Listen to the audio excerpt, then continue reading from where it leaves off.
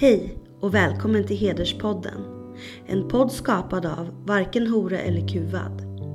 Vi är en förening som vill vara en röst för dem som annars inte får sin röst hörd.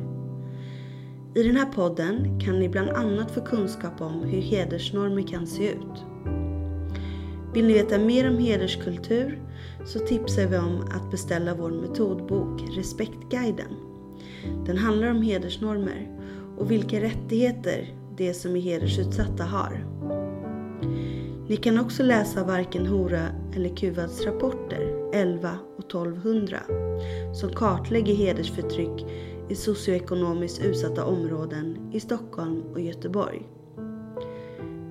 Vi har också en tidning, Förortsfeministen, där vi skriver om hedersnormer och mycket annat. För att ta del av det jag precis nämnt så kan ni besöka våra sociala medier eller vår hemsida www.vhek.se. Där kan ni även hitta tidigare avsnitt av Hederspodden. Tack för att ni lyssnar och för att ni stöttar vårt arbete. Hej och varmt välkomna till ett nytt avsnitt av Hederspodden. Jag heter Amineh Kakabaveh som gästar idag tillsammans med Haida Deragai, feministen och aktivisten sedan 1979 när det blev revolution i Iran, har kämpat för kvinnors rättigheter och både i Sverige men också i Iran och internationellt och är glad att Haide, du gästar vår podd idag. Varmt välkommen. Tack så jättemycket och det är ett nöje att vara med dig. Tack så jättemycket och vi känner ju varandra sedan länge och den här kampen för kvinnors rättigheter och för mänskliga rättigheter och demokrati har enat oss och även om vi är från två delar av Iran från början, men ändå den kampen är så viktig, den enar oss oavsett var vi är. Så jag vore väldigt glad om du kunde berätta lite grann om din bakgrund och den kampen och där kommer vi in med iranska kvinnors revolution som har börjat 1979 och slutar aldrig, och det kommer att, även om det blir en fritt Iran, kommer kvinnorna kämpa precis som i Sverige och andra länder, men åtminstone från barbariet kanske man slipper, men det finns mycket annat också som vi måste ändå kämpa både här och där. Så därför är det intressant att få höra både om dina erfarenheter och hur du ser på det hela då och nu. Varsågod. Amineh Jan, som du vet, som du är jag också har varit en peshmerga. Jag kan berätta om vad som hände precis vid 8 mars 1979. Eller lite grann om min bakgrund. Jag föddes och växte upp i en familj som var en religiös minoritet i Iran, bahaier. Jag blev sekulär och kanske ateist vid 15-årsåldern. Och jag berättade för min familj. Men det var också en faktum att jag växte upp med idén att kvinnor och män var jämlika. Om det fanns någonting som jag betraktade som en förmån för min bror, skulle jag bli upprörd eftersom jag hade vuxit upp med den här idén att det ska vara helt jämlikt mellan oss. Och min pappa var väldigt, väldigt stolt över att ha en dotter. När min faster sa till mig att när han hörde att han hade fått från sjukhuset att han hade fått en dotter, började han dansa. Så jag växte upp med den här bakgrunden och tvivlade aldrig på att jag var jämlik eller accepterade att jag ska inte vara jämlik. Och sen åkte jag till England för att fortsätta mina studier. kom tillbaks i början av 1978 för att med en doktoralexamen i engelsk litteratur. Litteratur var mitt favoritämne under hela mitt liv.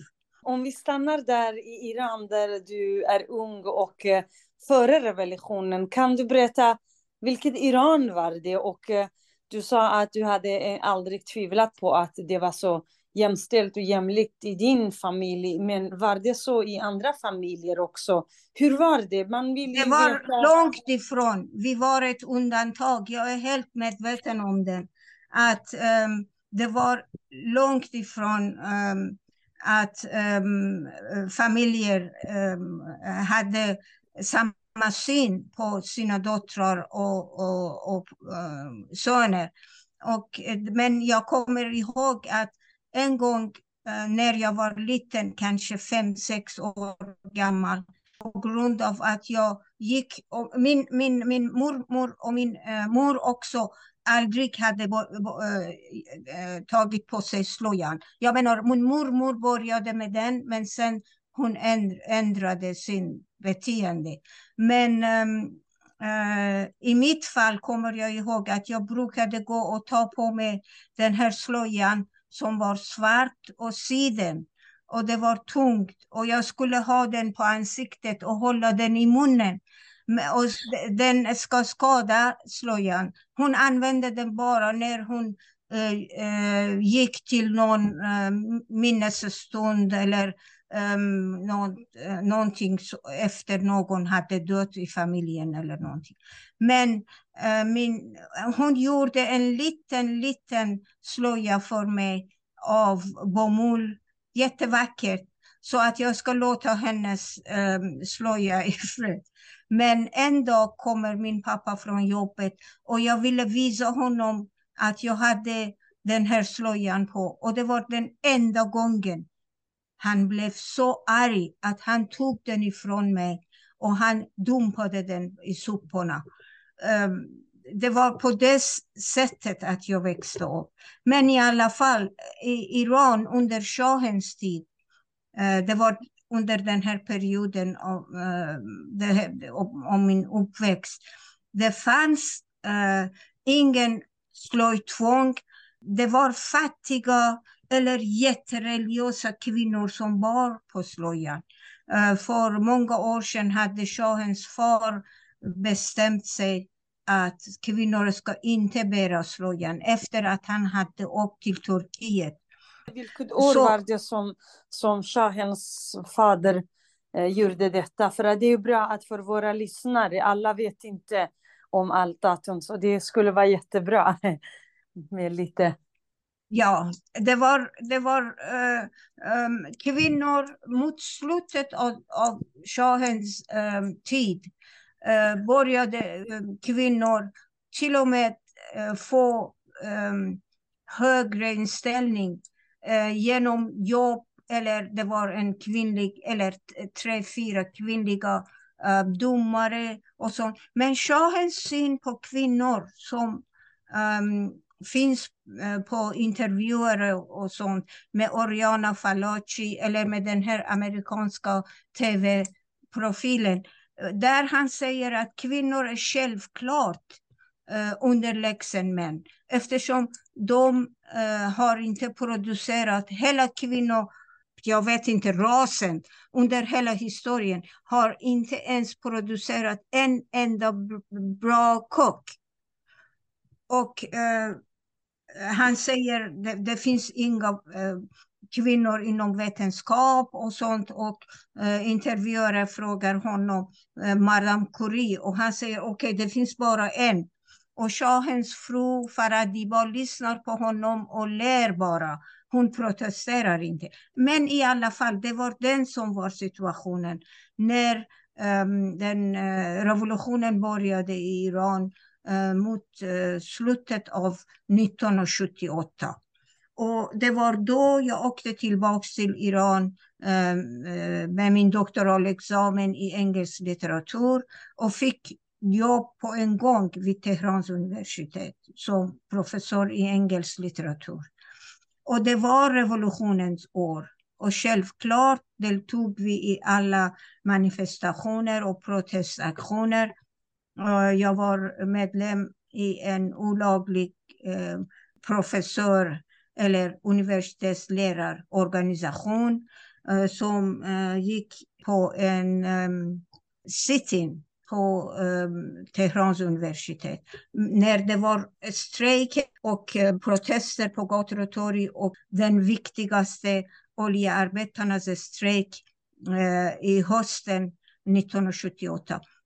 Jag tog pengar och åkte till den delen av Iran, oljeproducenternas hem, arbetarnas, för att ta pengar eftersom de var i strejk och det var en olaglig strejk och de fick ingen pengar för att ta hand om sina familjer och sig själva. I alla fall, shahen i februari 1979 föll shahens system och Khomeini kom tillbaks från Paris och allt ska börja på nytt som ett nytt samhälle med friheter för alla samhällsgrupper och ekonomisk och socialt rättvisa åt alla. Det var under den här perioden mellan februari och mars som vi började tänka på att fira 8 mars. Jag var professor vid Teherans universitet och jag hyrde lokalen i vår departement. Det heter för litteraturdepartement, men det var många andra. Fakultetet kanske? Ja. Och sen vi hade en jättevacker bandroll. Budskapet var kvinnors frihet i varje samhälle är måttet för frihet i hela samhället. Och vi förberedde oss för att fira många kvinnogrupper. Vi kan inte säga att det var en jättestor kvinnoorganisation. Vi hade inte hunnit med den. Eftersom alla organisationer under shahens tid var antingen förbjudna och de var mandatory. Det betyder att de kom från högre upp. Det var inte en grassroots organisation för kvinnor heller. Och sen började kvinnor organisera sig i olika grupper, särskilt vänstergrupper. Och de hade kallat till en manifestation, jag menar som en marsch, för att fira 8 mars. Jag hade hyrt den här stor lokal för att ha diskussion och samtal och tal. Och jag var en av de talarna. Och på kvällen den 7 mars, just före 8 mars, kommer Khomeini vid 9-tiden på tvn och säger att kvinnor ska gå på jobbet med slöja. Nu, många hade inte hört den än. Och det verkade som om de hade blivit väldigt oroliga på grund av att det var så mycket på gång och planerat för 8 mars. Så vad som hände var att en del av oss, 2-3 av oss, hade redan föreläst och hade hållit föredrag. När dörrarna till den här enorma salen var stängda eftersom det var proppfullt med folk. Men sen verkade det vid entrén att man hade tvingat sig in och en del kvinnor kom in och jag rusade till dörren för att se vad det var som hände och det var kvinnor som var blotta. Det snöade på den 8 mars i Teheran. Och de var arga och de sa att de har blivit attackerade av då kallade Hizbollahier, medlemmar av Guds parti, det heter på persiska. Att de hade knuffat dem in i vattenrör med is och snö, att de hade fysiskt attackerat dem, att de hade kört buss och minibuss på deras manifestation. Så det var, ni sitter här, sa de, och håller på föredrag, kom ut och se vad de gör mot oss. Så vi gick ut, men de hade stängt de stora ingångarna till Tehrans universitet. Så vi diskuterade med dem som höll i dörren och de tvingades öppna dörren. Och sen som en flod av människor gick vi ut och deltog. Så förlåt, bara för att man ska prata om det, så då universitetets ingång var totalblockerat för att obeslöjade kvinnor ska inte få komma in. Precis. Och varje kvinna eller som var obeslöjad... de som var inne, eftersom det fanns många inne på universitetet. Det fanns tusentals människor redan inne i universitetsområdet. Det är en stor campus, ett stort område. Och det var kvinnogrupper som höll på med att skriva manifest och sånt. Så det var så mycket aktiviteter. Bara på andra universiteter också fanns det föredrag och möten och sånt. Så vi gick in med resten av manifestationen. Den här manifestationen, det var många utländska journalister i Teheran vid den här tiden. Och det finns bara bilder av första dagen av kvinnor som manifesterar i snön. Och det skulle vara en firande, men firandet blev protestmanifestation efter vad de gjorde mot oss. Och sen dagen efter var den här gruppen Simone de Beauvoir sällskapet i Teheran, och de gjorde en film av andra dagen av manifestationen. Och den filmen finns, det heter för året 0 och year 0. Den visar kvinnorna på andra dagen av manifestationen. Och man intervjuar en hel del. Och det finns 2 beslöjade kvinnor som säger att de har tagit slöjan på sig eftersom de är fattiga. Men de har jobbat hårt för att deras döttrar ska inte behöva ta på sig slöjan. En av dem säger, om de tvingar slöjan på kvinnor ska jag ge upp min religion och min tro. Så stark var känslorna. Hajdejan, en fråga. Det här är också viktigt för lyssnarna. Att det här hur med islamism som organiserat sig. Jag menar, Khomeini kom ju bara till makten ett par veckor innan Hezbollah.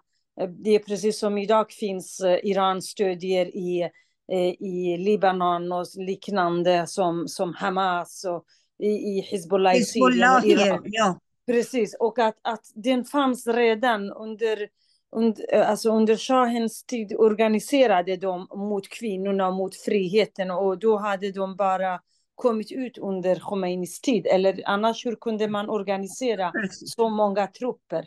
Men vid den här tidpunkten var de inte beväpnade.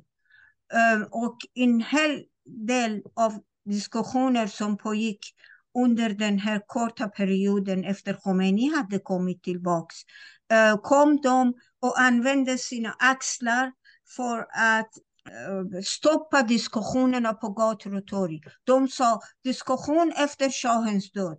Bahs بعد از مرگ شاه, diskussion efter shahens död. Eftersom de visste att om folk som hade inte fått rätten att diskutera politiska och samhälleliga frågor, yttrandefriheten, kvinnors rättigheter, om man började göra den, då skulle de kräva förändringar som de hade ingen avsikt att ge dem.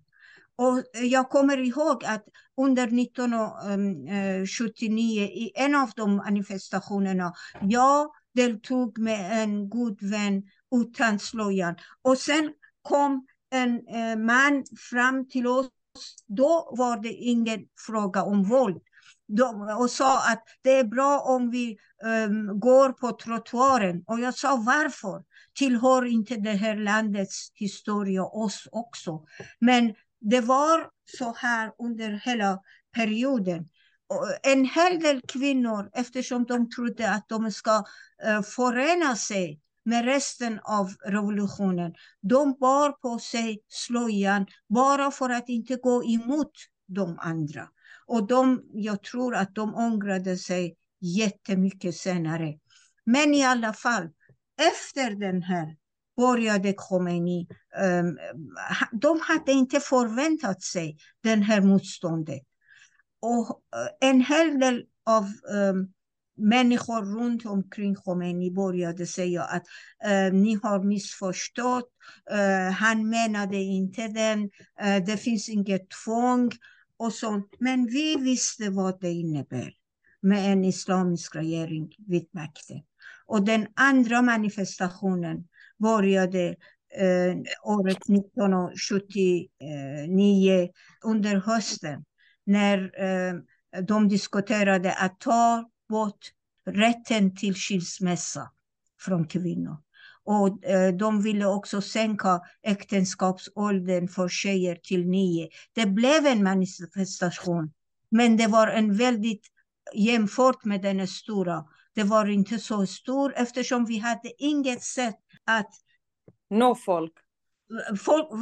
Informera folk om den. Nu man säger att ni ska samlas där och på datorn alla vet var de ska vara. Men då de hade redan stängt alla självständiga tidningar. Så det var inget sätt att göra reklam eller informera. Så den andra manifestationen var inte så stor. Och de lyckades att ändra i lagarna. Ja. Och att ta bort kvinnornas rätt till. Och sen kom en hel del andra lagar efter. Kan du berätta lite grann om de där lagarna som är antikvinnor och varför den här Jinas revolution började också, det här med håret, även om det hela handlar inte bara om håret och klädsel utan det är en del av befrielsen. Kan du berätta vad det innebär, lagarna och försättningen på idag?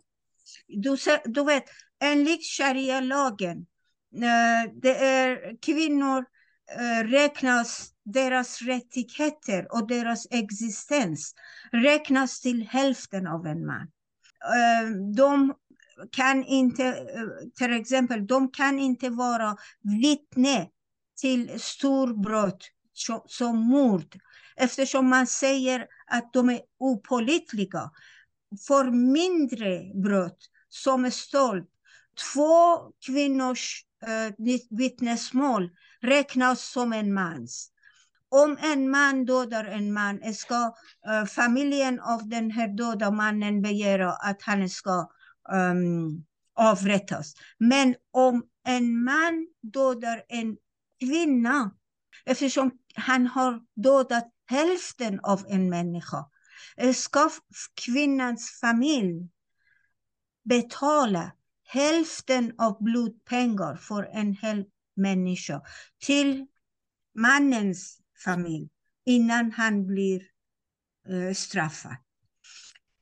Gäller det även idag? Ja, precis. Det är också arvet. En dotter ärver hälften av vad hennes bror ärver när pappan dör, till exempel. Men den värsta lagar som familjelagen. En man kan gifta sig med 4 permanenta, det menar heltidsfruar upp till 4, och i islam så många som han önskar tillfälliga äktenskap. Tillfälliga äktenskap är den islamiska prostitution. Man kan gifta sig med en kvinna som säger att hon är beredd att gifta sig med honom i närvaro av en mulla och mot pengar. Mulla får lite pengar och kvinna får pengar för sina tjänster. Så många som helst tillfälliga äktenskap för en man. Kan vi stanna här lite? Jag vet inte om du har läst eller hört de senaste årens rapporteringar både i Sveriges Radio och i Sveriges Television. Senast var det i förra veckan. Där det finns 60 shiitiska moskéer i Sverige. Nästan hälften, jag tror att i 26 av dem sådana hade förekommit, och nu för att de får 14 miljoner svenska kronor varje år, då tvingats de sparka någon av de här imamerna, för att det var ju några journalister, svenska, väldigt smarta kvinnliga och manliga journalister hade ringt dem och har velat, ena kvinnan ville ha hjälp. Den är på Kalla fakta, tror jag. Men det finns, titta på, den heter njutningsprostitution, heter det i medierna. Och den är ju en debatt. Jag la ut förra veckan i våra sociala medier också, i Varken hora eller kuvad. Och vi har kämpat, och jag faktiskt i riksdagen förra året, jag lyfte den frågan flera gånger, många andra riksdagsledamöter också lyfte den, för att hur kommer det sig att i Sverige laglig prostitution förekommer. Så den här fenomenet, den här kvinnoförtryckande rollen har blivit på något sätt laglig i Sverige, utan att svenska feminister lyfter ögonbrynen. Jag har inte sett någon protest mot det. Jag har inte sett några feminister skriver artiklar om detta. Så, och de ibland också tystar oss, eftersom det här handlar om islamistiska, de här muslimska, en del av dem, säkerligen inte alla, men det är ju ändå hälften av dem säljer och köper kvinnor som är i situationer som är utsatt. Jag själv har synpunkter på det. Kvinnorna själva också låter sig att vara en del av detta. Alltså muslimska kvinnor. Det är en klassfråga också. Eftersom äktenskapsåldern sänktes till 9 år. Och det är bara de fattigaste som är beredda att låta deras barn, 9 år dotter, 10 års dotter, gifta sig till en man som betalar för henne. Tillfällig eller långvarig. Det är bara som det är. Vet du. Exakt, men frågan är här i Sverige. Här i Sverige, de där kvinnorna har verkligen ingen behov av... oftast, jag menar, här också finns det fattiga kvinnor, men att kvinnor här i Sverige låter sig att faktiskt... Jag hade en diskussion med en kvinna i Skärholmen som är både medveten och väldigt rik också för den delen, men hon säger att vad är det för fel? Varför ska män betala för sina sex men inte vi? Så det finns också sådana synsätt bland en del kvinnor som är både medvetna och har pengar. Jag tänkte, vad tycker du? Du vet, synen på kvinnan för dem, det är en ögodel. Därför, till exempel, en man som har långvarig äktenskap med en kvinna. Han ska ha ett förhållande med henne, sex med henne, oavsett om hon vill eller ej. Och om han vägrar och betalar för hennes uppehälle, då har hon rätten att förneka honom sex. Så kvinnans kropp, det är en ägodel.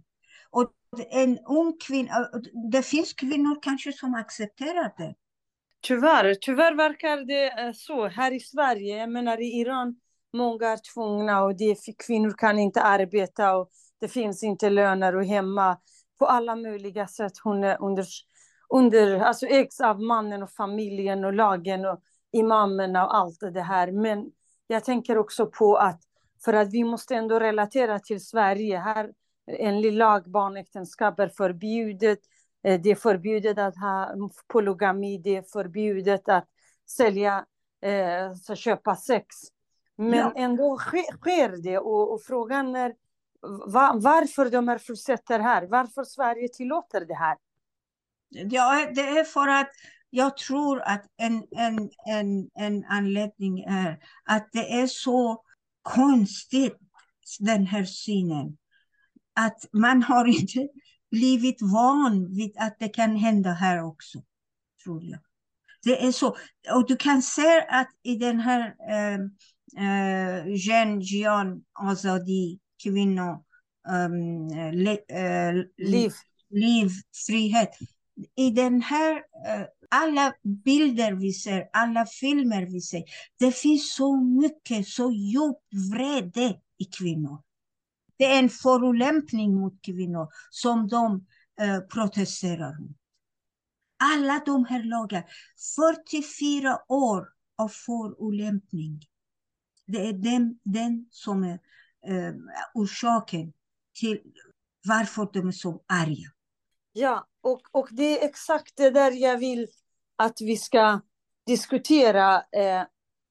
Varför de har fattat. Unga tjejer, unga killar, människor i Iran har fattat att barbari måste bekämpas. De har fått nog av. Men samma barbari som sker på olika sätt här i europeiska länder, för att inte gå så långt. Sverige är ju det vet du, vår kamp i varken hora eller kuvad mot olika former av hederskultur. En del av äktenskapslagen handlar om skilsmässa och kvinnans rätt till barnen. Kvinnan har ingen rätt till sina barn. Det är mannen, eftersom det är mannen som har betalat för henne. Det är som om man köper en ko. Om en ko får ett barn, det är självklart att den tillhör ägaren. Så om en man önskar, kan han skilja en kvinna, till och med i hennes frånvaro. Men en kvinna har ingen rätt till skilsmässa. Det är eftersom hur kan en ägodel kräva rättigheter? Det är den det handlar om. Om en kvinna vägrar att ha sex med sin man, kan han diskutera, det är enligt Koranen. Man kan diskutera med henne, man kan skilja sin säng från henne, men egentligen får man slå henne. Men man ska inte slå så hårt att det blir blåmärke på kroppen. Och anledningen är att den här ägodel tappar värde om den är skadad, vet du.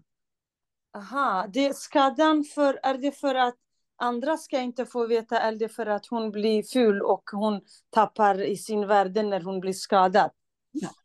Ja. Jag tror det är därför. De säger det inte på samma sätt. Det är därför en man kan gifta sig med så många kvinnor han vill. Tillfälligt eller långvarigt. Men om en kvinna har sex utanför äktenskapet, hon ska stenas till döds. Eftersom hon har tagit kontroll av en vara som inte tillhör henne själv. Sin kropp. Den här kroppen tillhör inte kvinnan, vet du. Precis, och imamer här i Sverige också gör på detta. Och jag har kontakt med flera kvinnor, särskilt från Iran. Männen vill inte skilja sig från dem fast de har gift om sig. Och de här kvinnorna enligt islam är inte frånskilda. Därför kan de inte åka tillbaka till Iran, hälsa på familj. De är rädda här i Sverige för att de blir mördade eller deras män blir mördade, för att man accepterar inte alltså mannen får gifta sig om sig och allt det här, men kvinnorna måste enligt islam göra det, och när imamerna vägrar att respektera för kvinnans ensam ansökan, då säger mannen nej. Då i Sverige är det faktiskt, eftersom de här religiösa skilsmässorna och giftermålen bygger på samma grund, det är ju jättehemskt för många. Jag har kontakt med en kvinna, hon säger att han har gift om sig 3 år, men han vägrar att skriva på min skilsmässa. Jag säger, men gå till polisen. Men han säger att en var till och med i häktet på grund av andra brott, men hon får inte hjälp. Det är också jättehemskt faktiskt. Att man binder kvinnorna och hotar deras familj. Och att man mördar dem och mördar deras blivande, alltså maka eller vad heter sambos. Så det här fortsätter.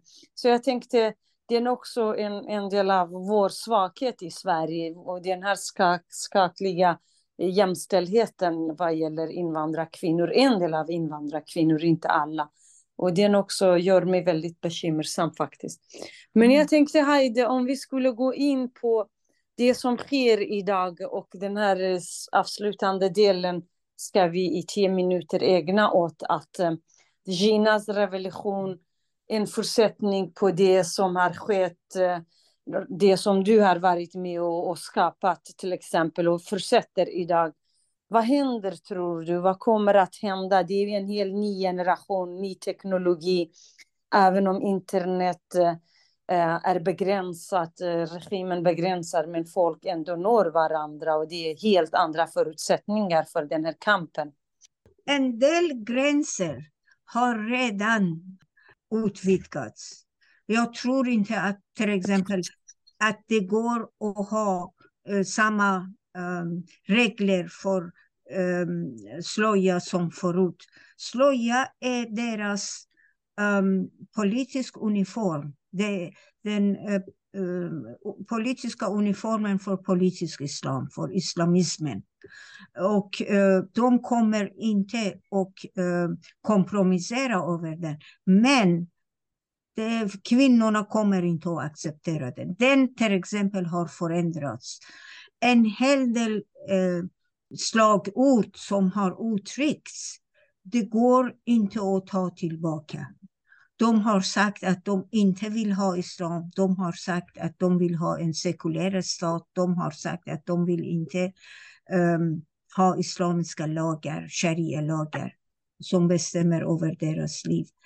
Men den som är jätteviktig, det är att vi ska förstå att enligt min uppfattning, kvinnofrågan ska inte skiljas från andra orättvisor som finns i samhället. Annars kommer vilken regering som vill, du kan tänka på, efter Islamiska republiken. Det kan komma royalister till exempel. Okej, vi avskaffar slöjan. Vad vill ni mera? Alla kvinnoaktivister som vi respekterar har alltid förstått kopplingen mellan kvinnors rättigheter och andra samhälleliga frågor och problem. Så vi ska också prata om varför, hur har kvinnor blivit så underlägsen. Varför? Det är jätteviktigt. Det är en jätteviktig fråga som kvinnorörelsen ska svara på och inte kompromissera om. Så du menar på att kvinnors rättigheter hänger ihop med andra grundläggande mänskliga rättigheter i ett samhälle? Jag är helt inne på samma linje. I Sverige var det samma. Det var ju vänsterkvinnor och sen också liberala kvinnor förändrade samhället när vi hade bättre på annat håll och när det gäller demokrati, välfärd och annat. Kvinnor också fick ju bättre möjlighet, och bygger man en bra välfärd så kommer kvinnorna ut i arbetslivet och behöver inte sitta hemma och ta hand om barn och de äldre.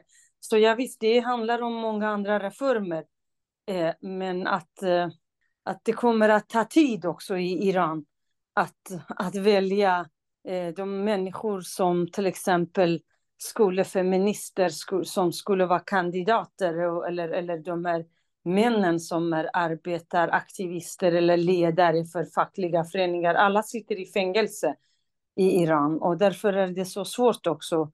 Och den frågan, vem skulle företräda i så fall? I så fall, vad kommer att hända med halva befolkningen, mer än halva befolkningen som är kvinnor? Ja, jag tror att om revolutionen lyckas, då kommer alla ledare som redan fängslade ut. Och det kommer formen av den politiska makten i framtiden är någonting som vi ska diskutera i detalj och berätta vad folket ska berätta vad de vill. Annars, om det blir inte en del av deras medvetande, kan vem som helst komma och göra en del väldigt ytliga reformer, och det blir en till lång period av orättvisor och oppression. Vad ska Sverige och andra länder göra för att stödja de kvinnorna? Förutom att vi håller demonstration, vi ställde också en massa krav till Billström och UD och regeringen, och vi krävde också att vi skulle träffa honom, men vi fick aldrig komma dit för att till exempel ställa krav och säga att i varje kontakt med Iran måste kvinnorna lyftas och att man måste kräva av regimen. Även om det är för min egen del, jag har gett upp. Den här regimen kommer inte med reform att göra något, utan den här regimen, precis som kvinnorna och ungdomarna på gator säger, den måste bort. Men tills den är borta, vad är ditt förslag eller budskap eller uppmaning till Sverige eller till andra politiker, till kvinnoorganisationer? Kvinnoorganisationer är inte samma sak som politiker. Personligen har jag inga förhoppningar eller förväntningar från makthavare i Sverige. Men civilsamhället, till exempel arbetarklassen, kvinnoorganisationer, de ska stödja oss.